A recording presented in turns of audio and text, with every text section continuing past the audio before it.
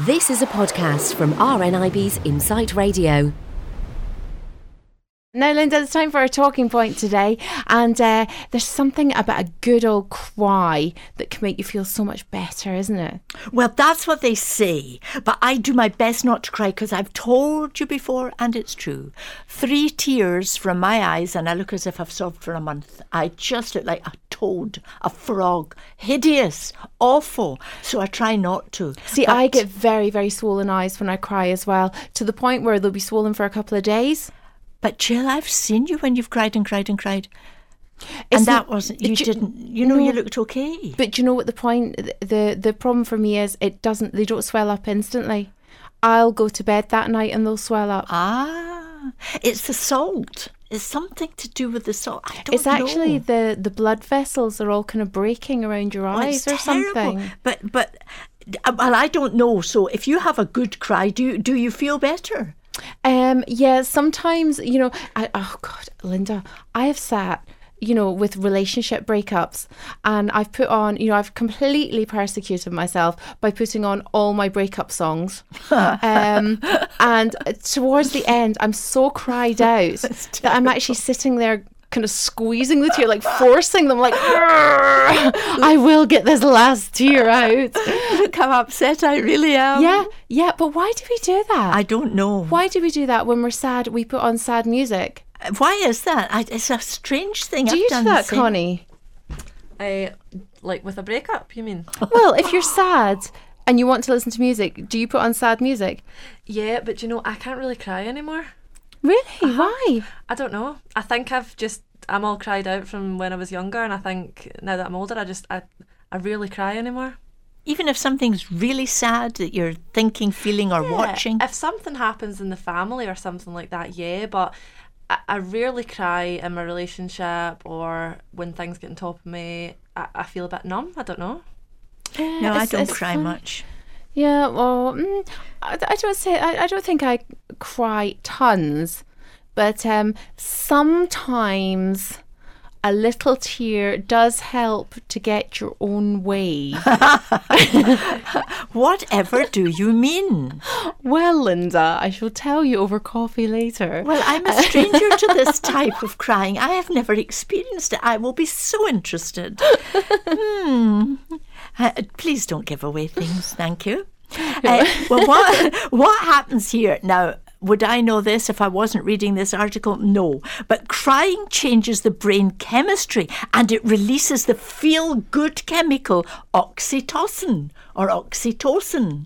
I don't know which and how you say it. Oxytocin. Oxytocin. I like that word, oxytocin. That makes me happy. That must be why you feel good, because I'm having an oxytocin moment. But you see, the researcher Asmir Grassanin, why do I get articles with these names? Oxytocin and Asmir Grassanin of Tilburg University in the Netherlands videoed. How does he get? He videoed 60 men and women as they watched 2 weepy movies. Now, I have to say, if there's a weepy movie, then I have to cry. I can't not. That does get me. Yeah, do you know, yes. Linda, honestly, I can cry at Emmerdale. Well, yes, so can I, for very different reasons. I can. If somebody dies in Emmerdale, or I can cry. Honestly, it's dreadful. Or even, do you know when I always cry? When? I'm not the hugest fan of weddings. For some very, very strange reason that I still don't know. My husband loves weddings. You can't. You got to drag him away. He just loves a good wedding. Yeah, why not? A good wedding's a good wedding. Yeah, but it's anyway. The vows, at the point where they give their vows, that's when I always cry. That is a crying moment. Yes, I think, because I think there they are, usually a young couple, and this is their whole lives, and they're pledging themselves to each other. And you just know it's not going to work, and so you cry. At my own wedding, I remember walking down the aisle, and I was so nervous before I walked in the door. And I remember walking down and thinking, I could cry, and then I thought, sister, you spent a lot of money in this makeup.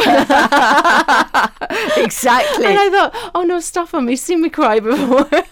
No, but it is a moment. It is a moment when the it's bride appears and walks down there. There is a moment. It really is. It gets you. It does. Mikey, Mr. Michael, he is hopeless. Not at weddings, but sad films. The Railway Children, I have forbidden him to watch it.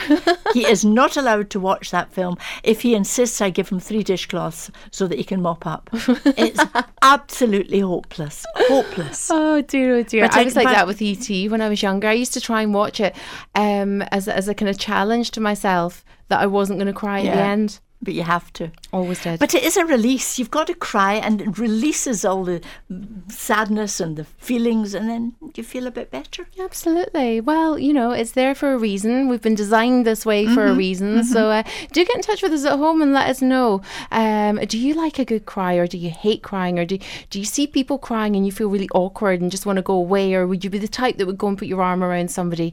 I'd love to know your thoughts on crying. Or Jill, in Connie's case, Connie, you can't cry. Just cut up an onion, you'll be fine. Listen, don't you worry. Connie, I'll make you cry. Oh dear, oh dear. Anyway, listen, if you want to get in touch with us, why not give us a call? 0845 602 0025. Those calls are charged at 5p per minute plus your network's access rate, or you can tweet us at Insight Radio. Thanks for listening to this podcast from RNIB's Insight Radio. For more podcasts, check out insightradio.co.uk.